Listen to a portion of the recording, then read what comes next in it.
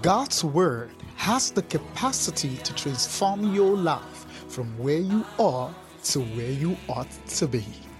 Welcome to the atmosphere of grace and truth with Pastor Lucky David Nkuma, a podcast designed to unveil to you Jesus in a fresh and supernatural way. A podcast designed to unveil to you your identity in Christ and deepen your relationship with the Holy Spirit, thereby causing you to live every day of your life as an overcomer. Now, let's join Pastor Lucky David Nkuma on today's podcast. Hello, everyone, and welcome to today's podcast. I'm truly delighted to be reaching out to you, and thank you for giving me this access to your mind. I want to appreciate the feedbacks I have been receiving from the podcast every week. Thank you very much, and we want to receive more feedbacks from you. Okay, my name is Lucky David Nkuma, and I am your anchor on the atmosphere of grace and truth. For past few weeks now, we've been investigating the nature of God. We've been able to consider God's love and God's holiness. Today, we intend to make progress in investigating again another important nature of God as revealed to us in Scripture. But let's begin with a word of prayer. Our Father, to whom everything in heaven and on earth is named, we thank you because you're good and your mercies endure forever. Precious Father, as I communicate your word today, help me speak with precision and power. Save me from error in the name of Jesus. Grant the listeners understanding in the name of Jesus. Thank you, my Father. Let there be transformation, O God. In Jesus' mighty name have we prayed. Amen. Let me say this as we begin today's episode. The value that you give to God's word is the value that it will produce for you. The value that you give to God's word is the value that it will produce for you. The word of God is powerful, but how powerful it will be dependent. How powerful it will be to you will be dependent how much you value it. I want you to understand that the word of God is capable of totally transforming your life from zero to hero, from nothing and to something. Okay, so like I said earlier, we've investigated the nature of God in terms of love and His holiness. Today, we want to look at another important nature of God that is revealed in scriptures from the Old Testament to the New Testament, and it is what we call, or what I have captioned, God's mercy. Okay, we want to know what truly God's mercy is. Is this mercy conditional or unconditional? Is this mercy, can we benefit from His mercy, or can we not benefit from His mercy? If we can benefit, how do we benefit? And so much that I believe that you would learn today. I hope I will be able to finish it in this episode. If not, I will continue also in the next episode. My anchor scripture for today is going to be taken from the book of Exodus, chapter 33 and verse 19. And he said, I will make all my goodness pass before thee, and I will proclaim the name of the Lord before thee, and will be gracious to whom I will be gracious, and will shew mercy on whom I will shew mercy. Praise God.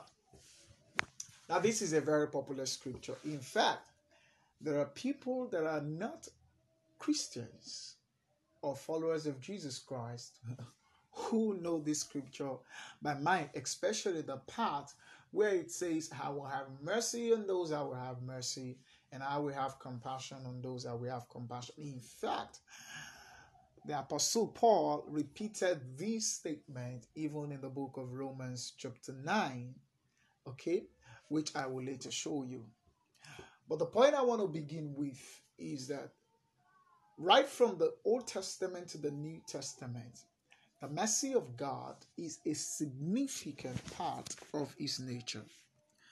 It's a significant part of this nature. And from the anchor scripture we read, this was an interaction he had with Moses. This was an interaction he had with Moses. Okay? If you read in context, you realize that Moses had been having a back and forth, interaction with the Lord when the Lord told him he wanted Moses to move the tabernacle of witness from the center of the camp to outside the camp. Why? Because of the rebellion of the children of Israel. But Moses pleaded with God and said, if your presence does not go with us, do not allow us to live here. By that, he was saying that why will your tabernacle of witness, which is a symbol of your presence with us, be outside the camp? Okay, you should be at the center of the camp. Why go out? And so, even though Moses understood the fact that the children of Israel were rebellious, he was determined to ensure that God remains at the center of the camp. Wow. That is a very instructive truth, if I may digress. Who is the center of your life? God, the devil, or yourself? Moses was very meticulous to ensure that God stays at the center. And I think we should also emulate that too. Let's make God to be at the center of our lives. To make him at the center of our lives means he's also the focal point of our decisions and convictions. Right, so having understood that, let's now begin to go further. What itself is mercy? What is mercy before we say what is God's mercy? What is mercy? Mercy is an undeserved judgment or treatment. A judgment or treatment that you don't deserve but is favorable to you. I hope you get that definition. Let me repeat it again. Mercy is an undeserved judgment or treatment. But it's not just an undeserved judgment or treatment. It is an undeserved judgment or treatment that is favorable to you. Because of course you know that in life we would always get undeserved judgment or treatment, sometimes as the case may be. Some will be favorable. And I must also say, some will not. Okay, some will not. So you don't call those treatments that are not favorable to you, either you know it directly or indirectly, we don't call it mercy.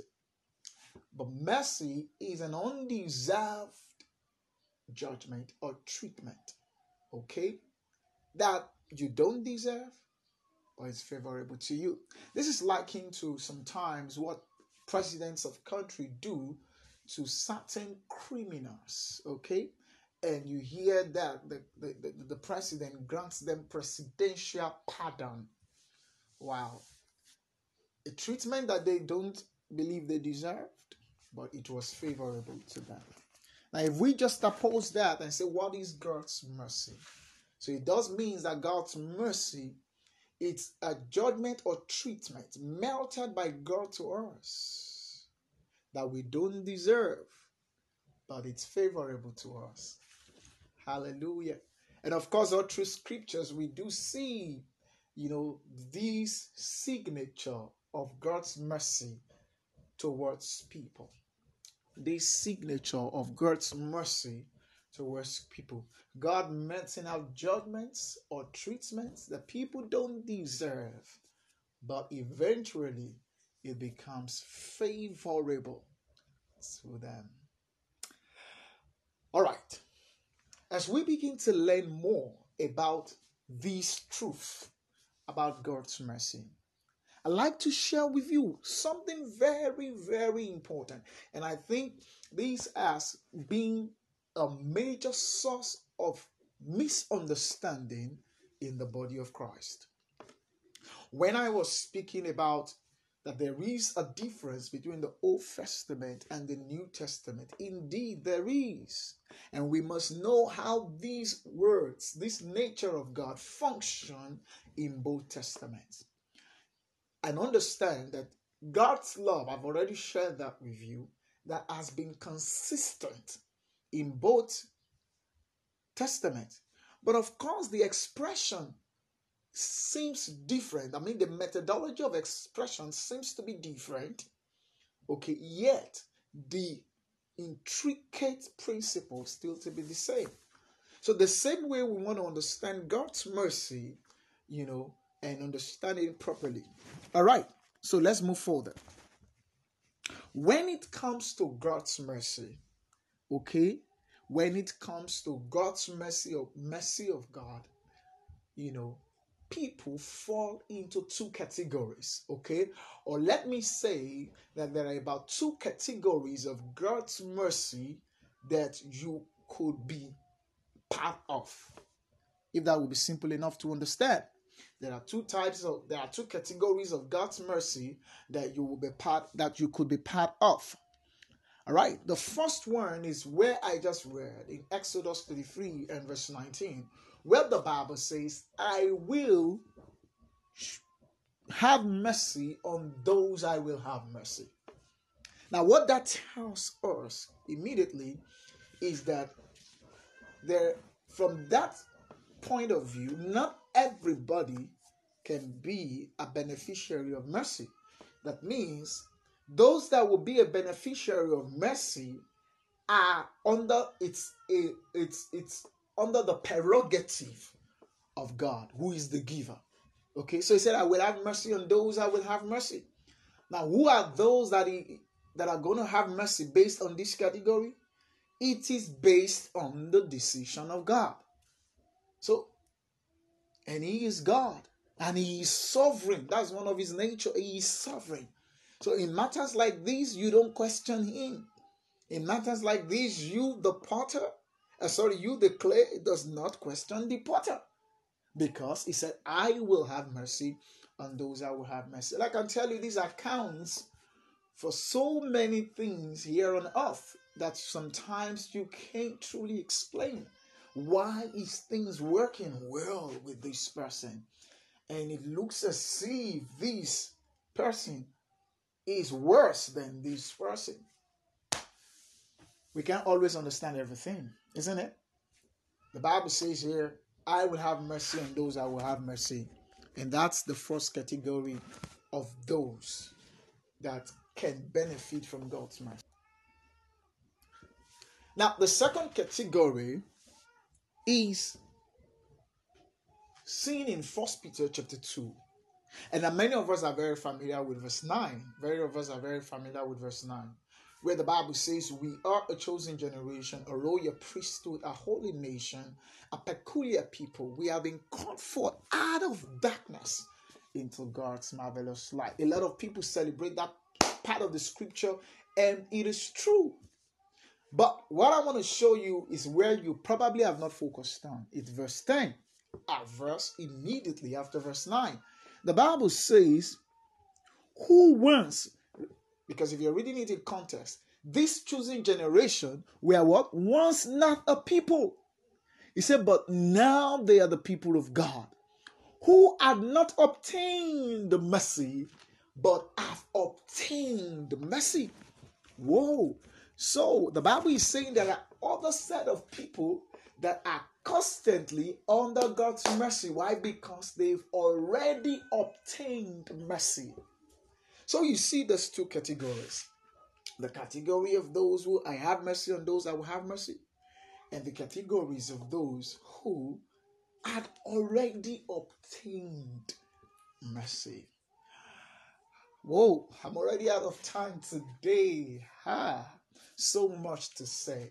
By the grace of God, I will continue in the next episode to create more clarity to this truth and see where or which category you fall into. I'd like to invite you, if you want to accept Jesus Christ into your Lord and personal Savior, say these words with me and mean it from your heart. Say, Lord Jesus, I receive you into my heart. I believe you died for my sins. With my heart I believe, and with my mouth I confess Jesus is Lord. If you have said that, I tell you, and you say it with all of your heart, welcome to the kingdom of God. Until next time, God bless you. I love you and I celebrate you. I believe you have been truly inspired via today's podcast.